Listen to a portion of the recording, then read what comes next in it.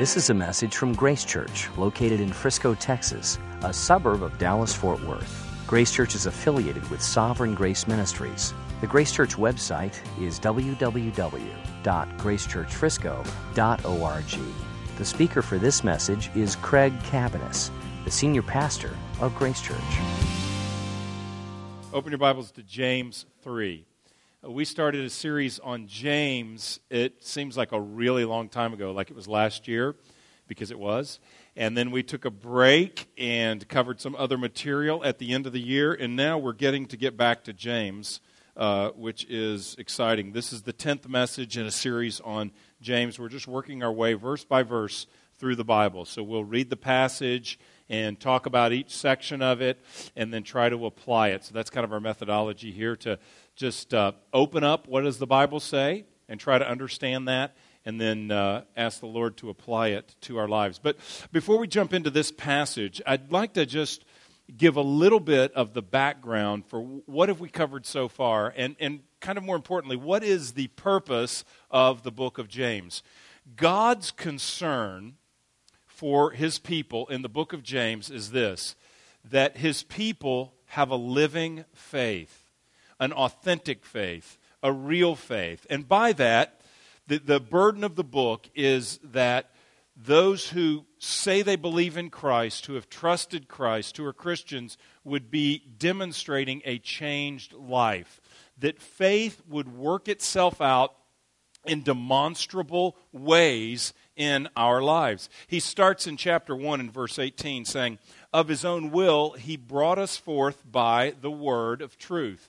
And by that brought us forth is birth language. He's saying that we were given new birth, new life. We were brought forth into the Christian life through the Word. That is this right here, what's sitting in your lap, or what I'm holding up here, the Scripture, the Bible. So the truth of the Bible came to us, told us our need for a Savior, Jesus Christ, and then God gave us new life through that Word.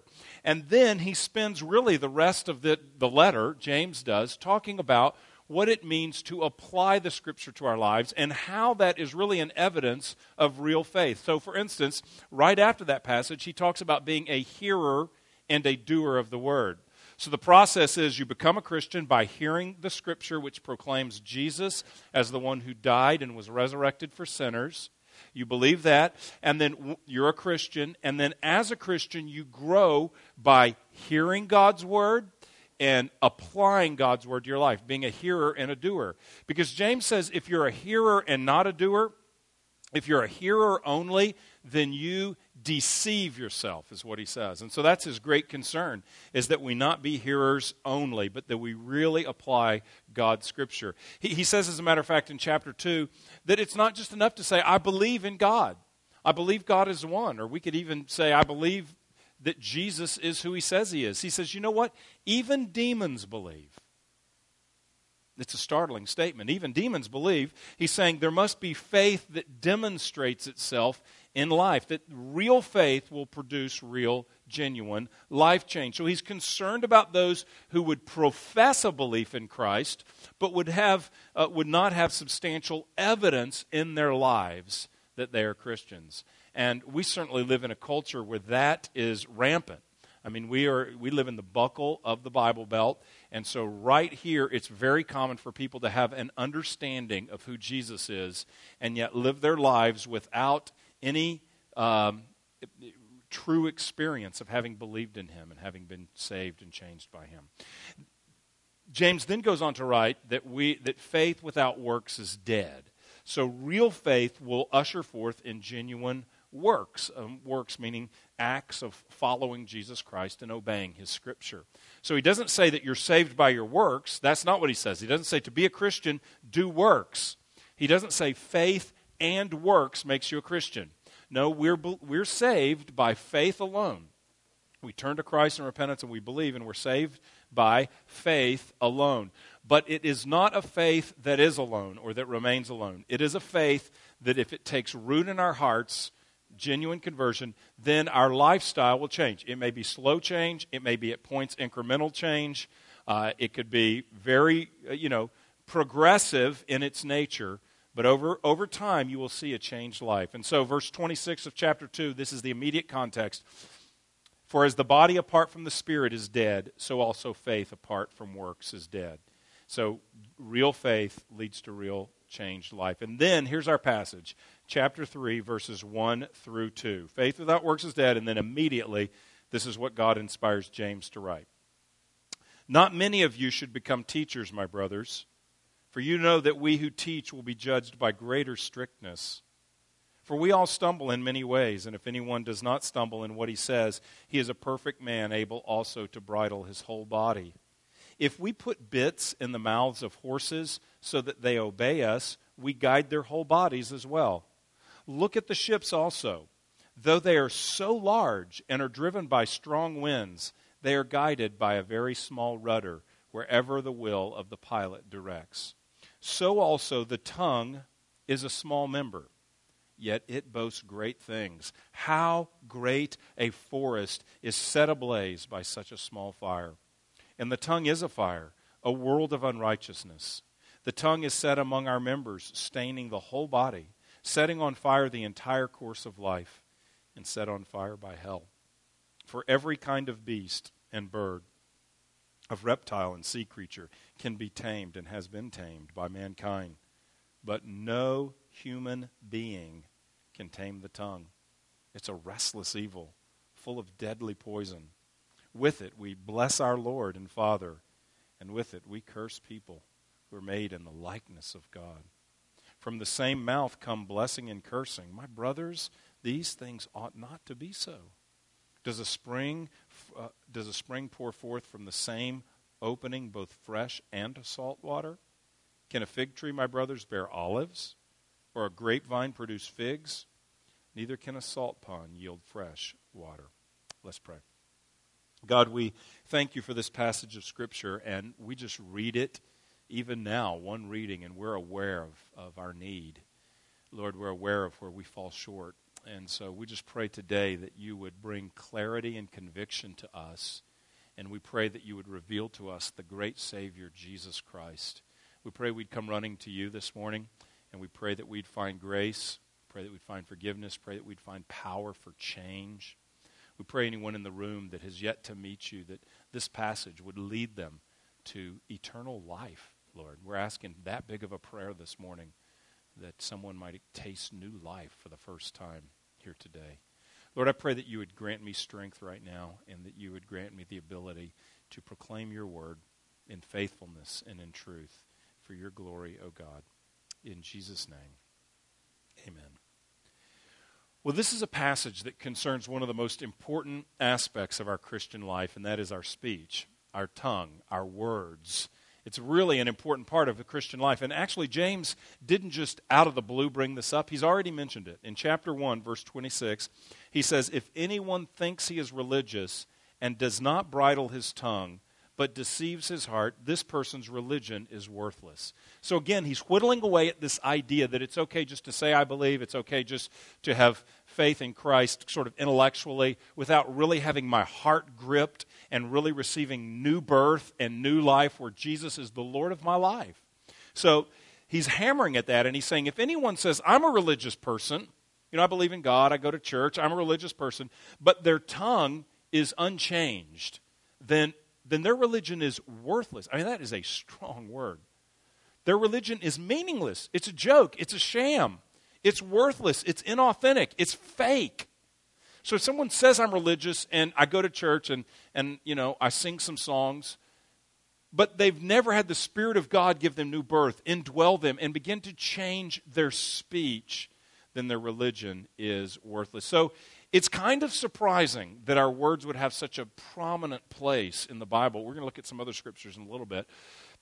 But speech has a prominent place in the Scripture, and it has a prominent place as serving as a test for the genuineness of our faith. And that's how it's brought up here in the book of James. Now, there's 4 aspects of the tongue he talks about. We're going to walk through each of these and then make some application at the end. We'll make some along the way as well. But the first is he talks about the teaching tongue. Then he's going to talk about the powerful tongue. Then he's going to talk about the untamable tongue. And then he's going to talk about the double tongue. Teaching tongue, powerful tongue, untamable tongue, double tongue. We'll start with the teaching tongue. Now this verse, the first verse we read, 3:1, it seems to be like a floating verse almost. Not many of you should become teachers, right? So he starts with, faith apart from works is dead. Not many of you should become teachers, my brothers, for you know that we who teach will be judged with greater strictness. So he starts by saying, kind of scaring off or dissuading people to pursue teaching God's word. And I think there's two reasons he does that. One has to do with the theme of the overall book, and one has to do with this particular theme of chapter 3. He's not wanting to sort of scare off people that are called to teach God's word. He's not wanting to say, hey, nobody do it, or something like that. I'm sort of tempted to shut the Bible and we just all go home right now after reading that verse. But I think he's obviously dissuading people who would want to teach for the wrong motives. He's wanting to inspire the fear of God. So if someone wants to teach so as to have a platform to promote themselves or to promote false doctrine or to exercise some kind of influence that wouldn't glorify God, well, he would want to have a motive check here. Why do you want to teach? Because you're going to be judged more strictly.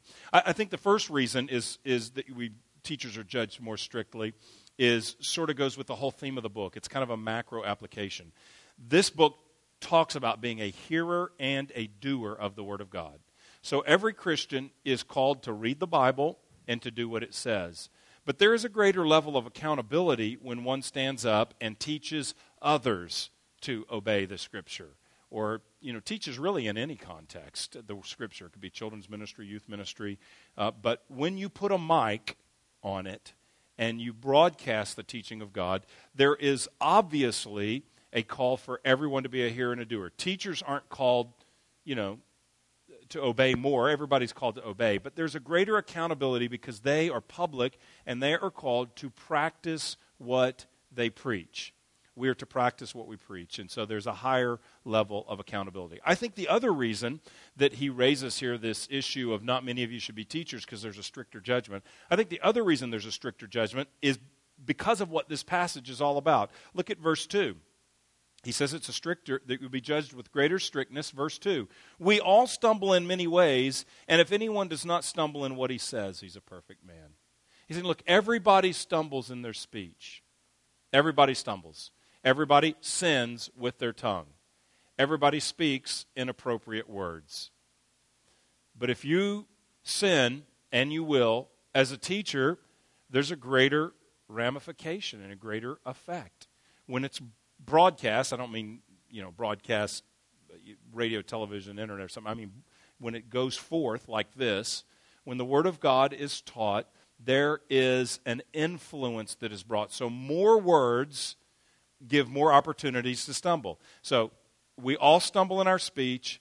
Teaching is a speech act, a speech vocation, a speech responsibility. So that means more words given to more people about the most profound realities imaginable, the truth of Scripture. And so there is just greater possibility to do damage. Now, there's also greater possibility to do good in many ways. The Scripture talks all over about teaching and preaching being means of strengthening, edifying, equipping the saints, guarding the church with truth, building up the truth, building up the church in truth. So there's a lot of good that comes from teaching. That's not the emphasis here. Here is saying there's an accountability for teaching. See, those who teach, if they use critical words, unhelpfully critical, sinfully critical, it has an effect. Oftentimes a pulpit or, this is our pulpit, a music stand here. Often a pulpit is used as a place to critique others.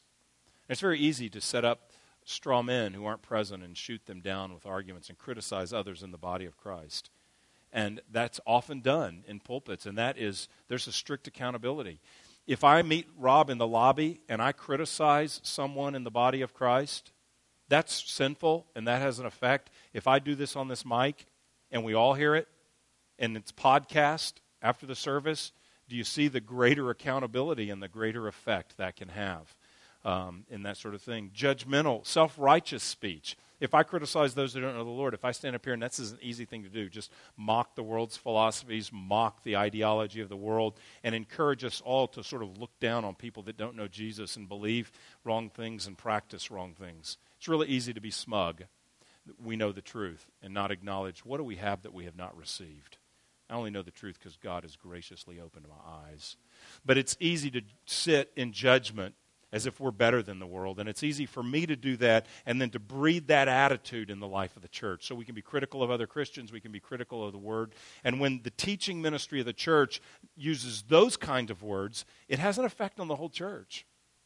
You know, find a pulpit where the preacher is critical and judgmental and self-righteous in his evaluation of others and takes shots at people all the time like that. And I'll show you a church that probably is pretty puffed up and arrogant because of that influence, because of how that people are being taught.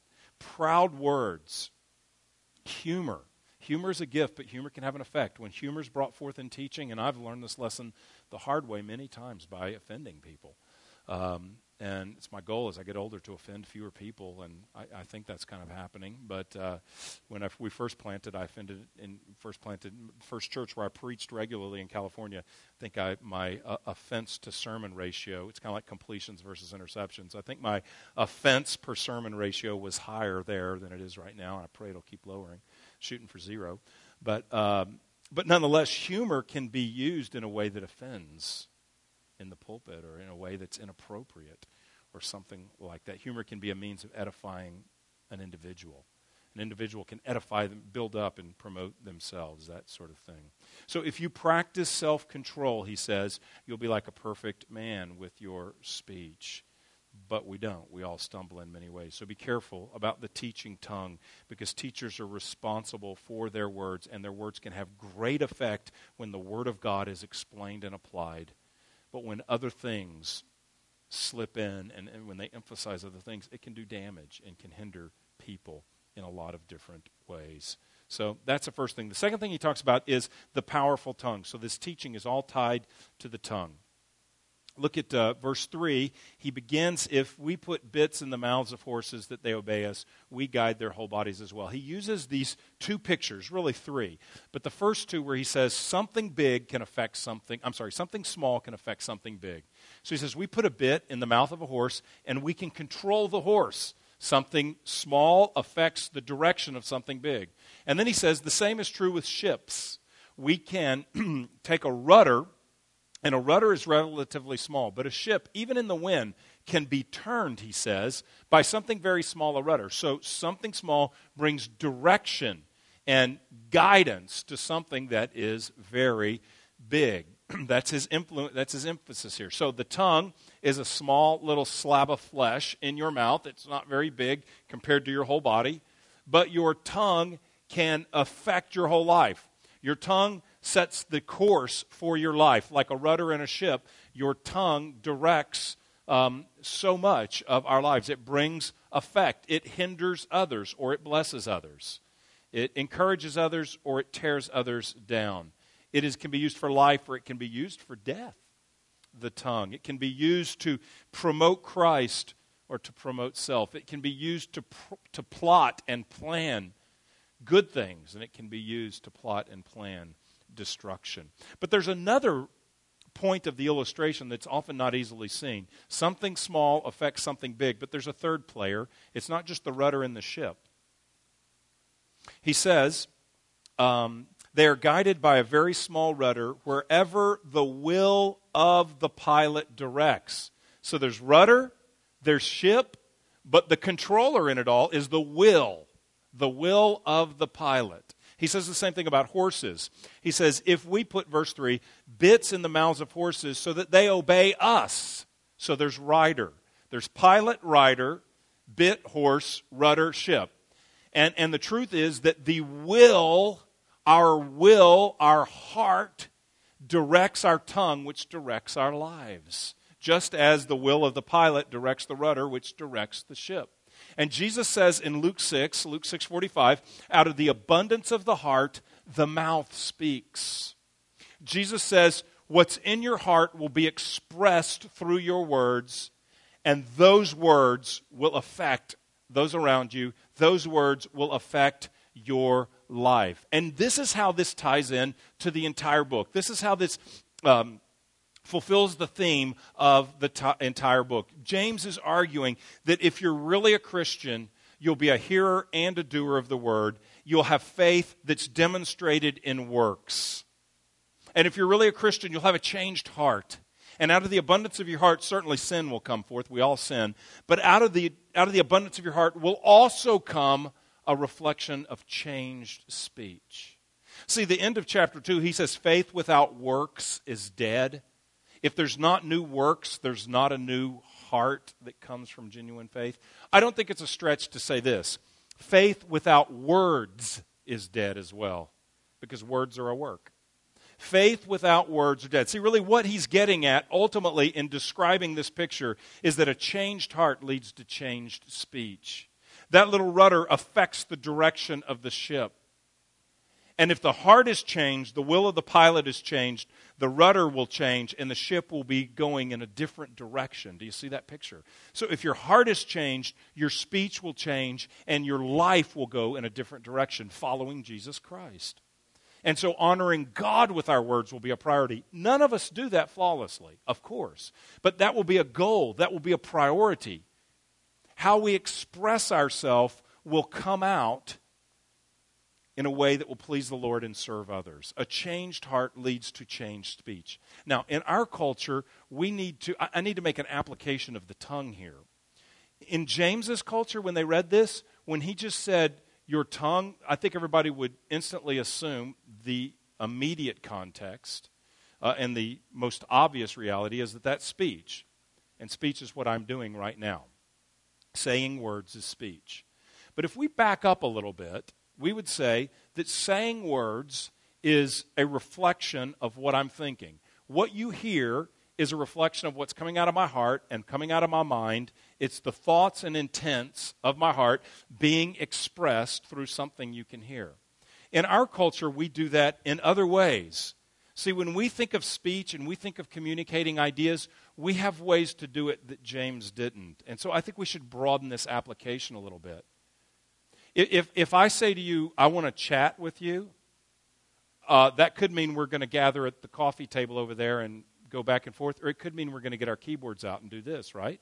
That's a chat. In our culture, that is a chat. That's speech. That's communication. That's me giving you my ideas. I type something. You type back. See, social media is a way that we communicate what's in our hearts, where we say things. So if I want to say something to you, I've got a lot of options. I can speak to you directly. I can call you on the phone. Those are, I can call you on the phone or I can speak with you directly. Those are the most direct applications of this. But I can do other things as well. I can text you. I can text you and send you what I'm thinking and send you a message that reflects my heart. I can post my status on Facebook. And I can tell you what I'm thinking and what's going on in my life. You can respond to my status. I can send a tweet on Twitter and let you know what I'm thinking and give you a message that reflects my heart and reflects my life. I can blog. I can comment on your blog. We have a whole way of communicating now that's broader than what I'm doing right now. And I think it's very similar, and I don't think it's a misuse of this chapter at all to say what comes in our heart is expressed in how we communicate, because words are not only given this way, words are given through an email, through a letter. I mean, if you're a young person here, when you get home, ask your parents what a letter is. That's something, well, they'll explain the history. That's something that used to happen, but people used to write letters, but they'll tell you what that is when you get home. So we have different ways of expressing ourselves. So what's small? A small thing. A word is a small thing, but it can direct a ship like a rudder. A posting is a small thing, but it can affect people, can affect your life like a rudder. A text is a little thing. It seems smaller than a word. It's 160 characters max. A tweet's 140 characters max. It's less. It's a couple of sentences. But like that bit in a horse's mouth, a small thing can affect a big thing. And out of the heart, you tweet, you post, you blog, you chat, you speak, you call, you text. Out of your heart, that comes out. And that sets the course for your life. It affects other people. It affects you. And it seems so small. It's just words. It's just typed characters. It's just a small little thing. But James says small things accomplish great things. And a changed heart will be reflected in changed speech. Or let me back up and make it broader. A changed heart leads to changed communication. And I can say I'm a Christian, but if there's no change in my communication, I've got a problem. I've got a problem. Do I have faith that is genuine and has changed my life? Have I really experienced the saving power of the gospel? Has grace entered my life? If it has, grace will come out of my mouth and off my keyboard at some point in an increasingly consistent way. The tongue is small, but it boasts great things. Now, this is kind of a neutral illustration. The rudder, directing the ship. That's pretty neutral. Words can be used for good or for ill. But the next illustration is not neutral. The next illustration shows the damage that can come from the tongue. Verse 5, how great a forest is set ablaze by such a small fire. Here's the point. Something very small can lead to something very big that is destructive and damaging and devastating.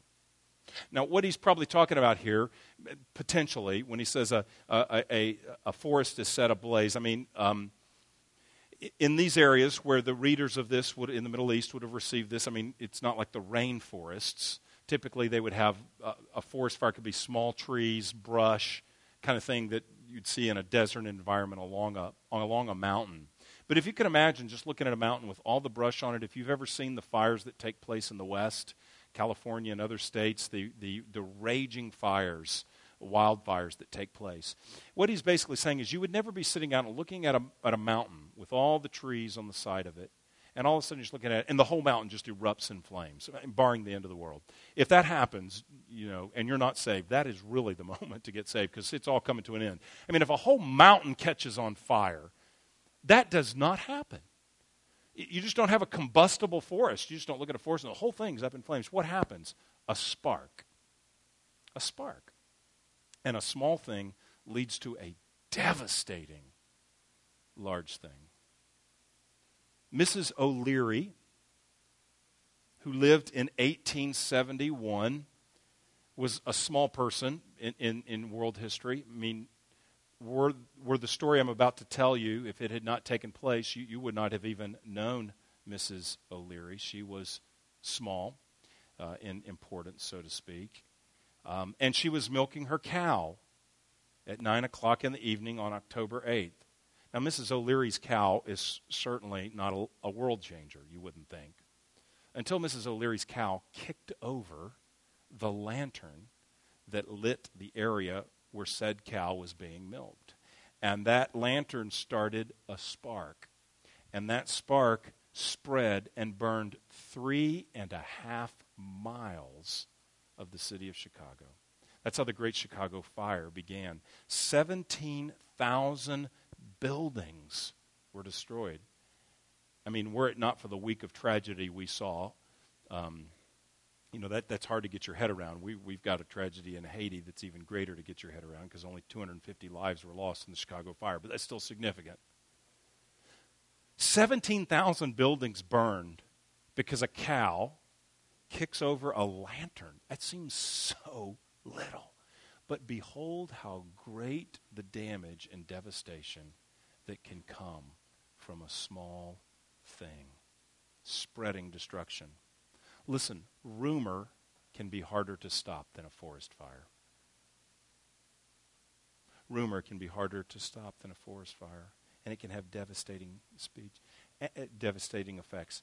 Angry speech delivered to a child on a repeated basis can have a devastating effect of exasperating a child. Words from a parent of anger, harshness, and impatience repeatedly, hypercritical to a child can seem like a small thing. It was just comments made. But it can affect a life.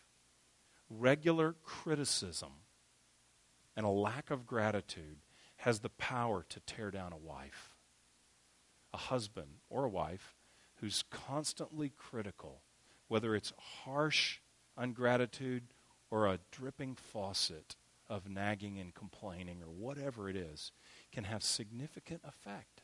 It seems small. It's just some words. But it can have a devastating effect. That's the point. Slander has the power to destroy a life. Gossip has the power to split a church or a family or a business, and has many times. Lying has the power to lead to an entire life of hypocrisy. I mean, it starts with one lie, covering up a small thing. One little area of darkness, one little area of sin not brought to the light. And then that leads to another area of covering up and another private sin and not saying anything. And that leads to another. And it started with one little lie. One little failure to confess or expose oneself. And that leads to greater darkness, greater darkness, greater darkness, until finally you have a double life. And you have someone who's living an entire other life over here in darkness and an entire life here in the church. And how did it start? Well, it started with a heart of sin, and then it started with words, a heart of action, and then words lying to cover up. And then at the end of the day, you have someone living in total hypocrisy, total darkness. It's just a spark, but it has power to lead to damage. Look what he goes on to say, verse 6. The tongue is a fire, a world of unrighteousness.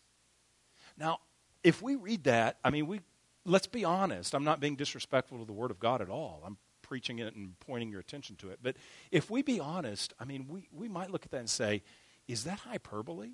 I mean, does God really mean that? Is that overstatement? The tongue is a fire? The tongue is a world of unrighteousness? A world of unrighteousness in the tongue? I mean, that sounds strong. But that is the witness of Scripture. That is what the Bible teaches. There's a number of passages we could look at, but I just want to mention one to you. I'm not even going to read it. I'm going to retell it because it's a familiar story, and if you're not familiar, I'll familiarize you with it. It's not hard to understand. But in many places in the Bible, our very sin nature is attached to speech in such a clear way. Here's one example. Isaiah chapter 6. You can read this later if you like. Isaiah chapter 6, Isaiah is a prophet, and he has this powerful vision. He sees God in the temple, and the glory of God in the temple, and his train of his robe as the king fills the temple. And there's smoke in the temple because the holy God is in the temple. And there are flying creatures in the temple that are saying, holy, holy, holy is the Lord God Almighty. And the ground of the temple is actually shaking. Because God is present, because God is holy, the very foundations of the building are jolting under the holiness of God. And Isaiah sees this. And Isaiah is a prophet. Isaiah's job as a prophet is to announce God's word to the people. And when Isaiah sees the holiness of God, he announces God's word to himself. And he judges it. He calls himself under judgment. He says, woe is me. Judgment on me. He actually says, I am coming undone. I am undone. He says, I'm coming apart at the seams. Judgment on me. I've seen the holy God. Judgment. Woe to me. For I am a man of unclean lips. And I dwell amongst a people of unclean lips. For my eyes have seen the King, the Lord of hosts. When Isaiah encounters the very holiness of God, the blazing righteousness of God, the blinding light of the glory of the immaculate, pure, righteous, holy God, he says, I'm coming apart for my speech is sinful. It's the first thing he acknowledges. And it's true for us that when we see the holiness of God and when we think of our own heart and our own lives, we are convicted by our speech. Think about how many ways the tongue can be used to reflect sin in our heart and to do damage. Slanderous speech, cursing others, proud words, impatient speech, ungrateful speech. You know, I can go around just grumbling, complaining because things aren't going the way I want them to go. And I can just see it as, well, yeah, I don't know, bad mood, a little irritated. Truth be told, it's an assault on the sovereignty of God. It's saying, God, I know what I want and the way things should go, and you're not governing the universe, and more specifically, my life right now, up to my standards. And so rather than words of worship, I'm going to issue words of complaint. Now, there's a place to, in purity, complain to the Lord of our situation and cry out for help, a lament psalm. But that's not what I'm talking about, and you know the difference. There's a difference when you're on your face and say, oh, Lord, help me. Why is this happening? And just, rah, rah, rah, rah, you know what I'm saying, where you're just complaining, grumbling, complaining, lack of gratitude, judgmental words, harsh words, lustful words, sinful humor. I love humor. Humor is a gift from God, but it can be abused to tell sexual jokes or make humorous innuendo about immorality, or racial jokes, or sexist jokes, or jokes that are just used to mock and belittle others, not in good-hearted fun. There's a place to have fun with friends, but things that go beyond that are aimed at mocking and hurting others to make oneself look better. Hateful speech, lying speech, covetous speech, if not rank blasphemous speech, speech that at least demeans our view of the glory of God, talking about God in flippant ways. I mean, a world of unrighteousness lies in the tongue. And if that's not bad enough, the passage gets stronger. Verse 7, he talks about the untamable tongue. Every kind of beast and bird, of reptile and sea creature can be tamed and has been tamed by mankind, but no one can tame the tongue. What he's saying is, man has the ability to tame animals. Animals can be tamed. Animals can be trained in amazing ways. Think about dogs, how they're trained. Think about how service dogs help needy people that have just been trained to do amazing things. I saw last week, I just couldn't believe this, but instead of dogs for blind people, seeing eye dogs, there were seeing eye miniature ponies. So they're training miniature ponies to help the blind, which is great, but really looked kind of different. You know, this miniature pony going along, and kept thinking, worried, I hope no kid tries to jump on it or something, you know, like it's a ride. But miniature ponies can be trained. A horse can be trained to care and help and service and change the life of a suffering person, like a blind person. He says that we can train, that we can tame, that we can control sea creatures. I used to live in San Diego and went to SeaWorld. You ever been to SeaWorld? Man can take a whale, name him Shamu, and do some signal, and a whale will jump up and fall back down on command. Somebody can do a whistle, and a dolphin comes by, and you get on the dolphin and go for a ride on the dolphin. We can do dolphin riding.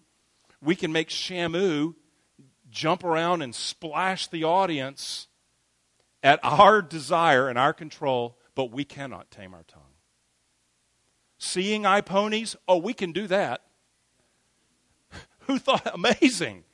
But we cannot tame our tongue. And here's the dilemma. We must tame our tongue, but we can't tame our tongue. We must tame our tongue, but we can't tame our tongue. It's a world of unrighteousness. It is on fire. It is, he says in verse 6, set on fire by hell. No human being can tame the tongue, verse 8. That dilemma, my friends, leads us to Christ. That dilemma leads us to the gospel. We cannot tame our tongue, but we must tame our tongue. See, the reason we have a tongue and we speak and we communicate and we type, and the reason we can communicate, we use the QWERTY keypad, whatever, to communicate. The reason we do that is because we are created in the image of God. God is a speaking God. And Hebrews 1 says, in the past he has spoken to us through the prophets, but now he has spoken to us through his Son, Jesus Christ.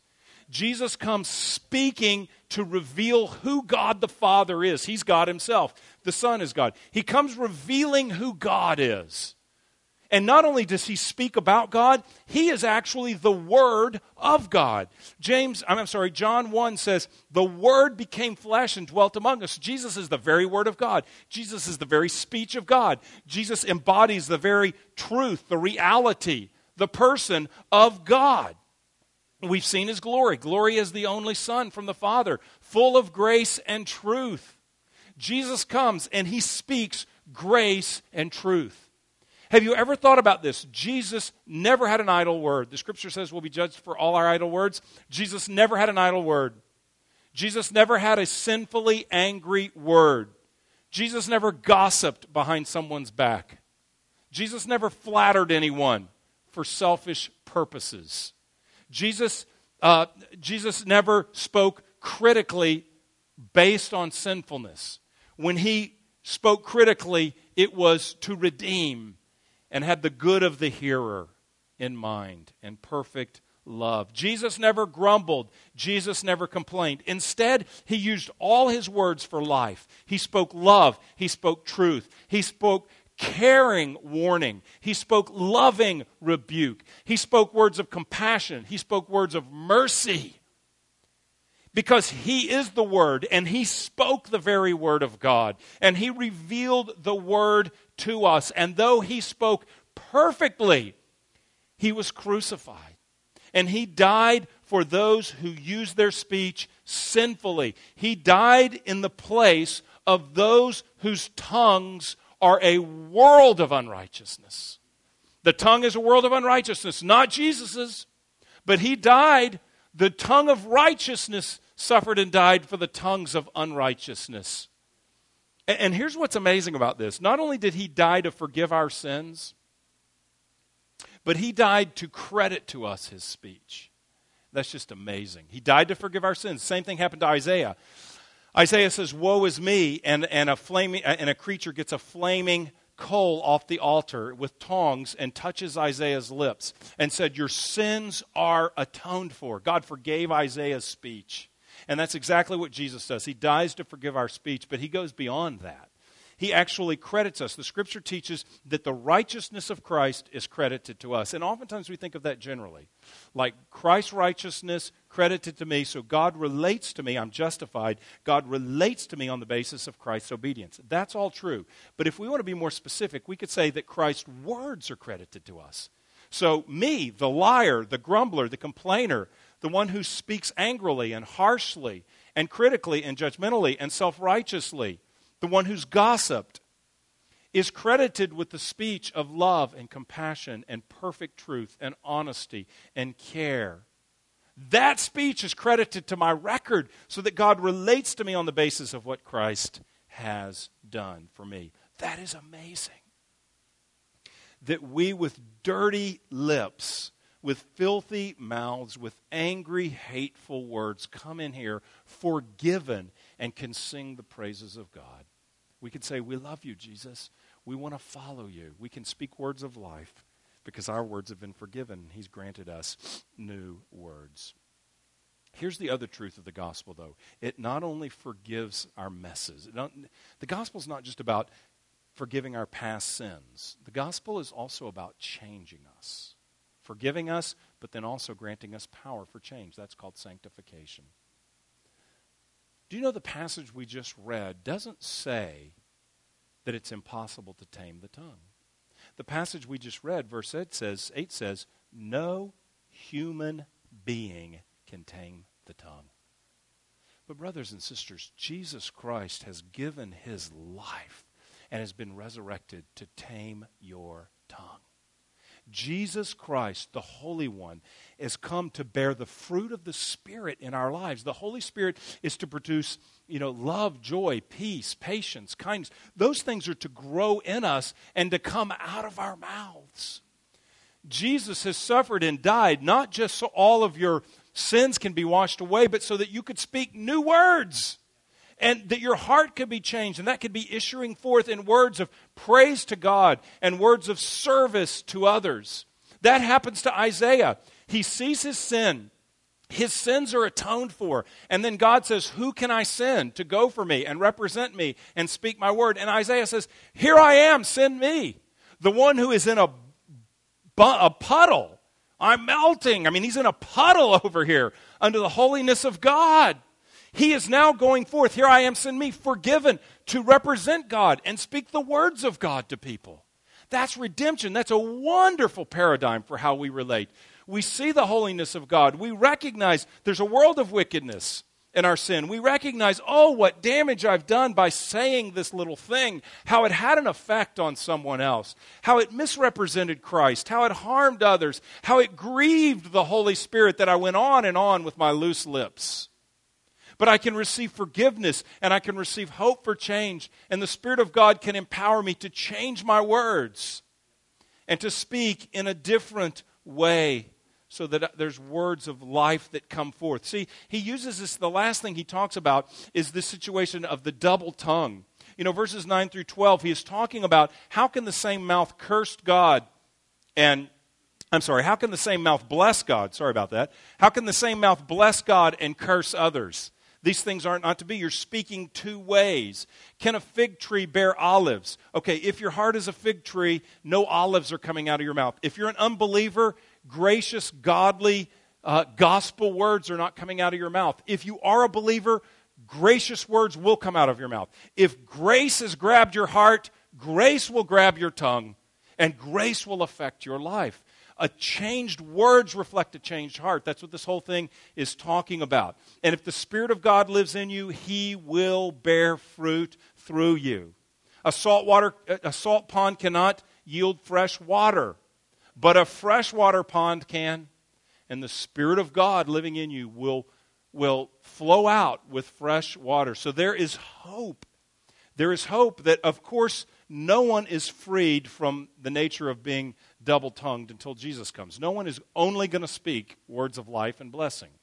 But we can increasingly speak more words that honor God and reflect a changed heart, and less words that defy God. That's sanctification. Conform to the image of Christ. If I'm conformed to the image of Christ, my words, my postings, my status, my whatever, my online chatting, my texting, those are going to more reflect the person and the character of Jesus Christ in my life.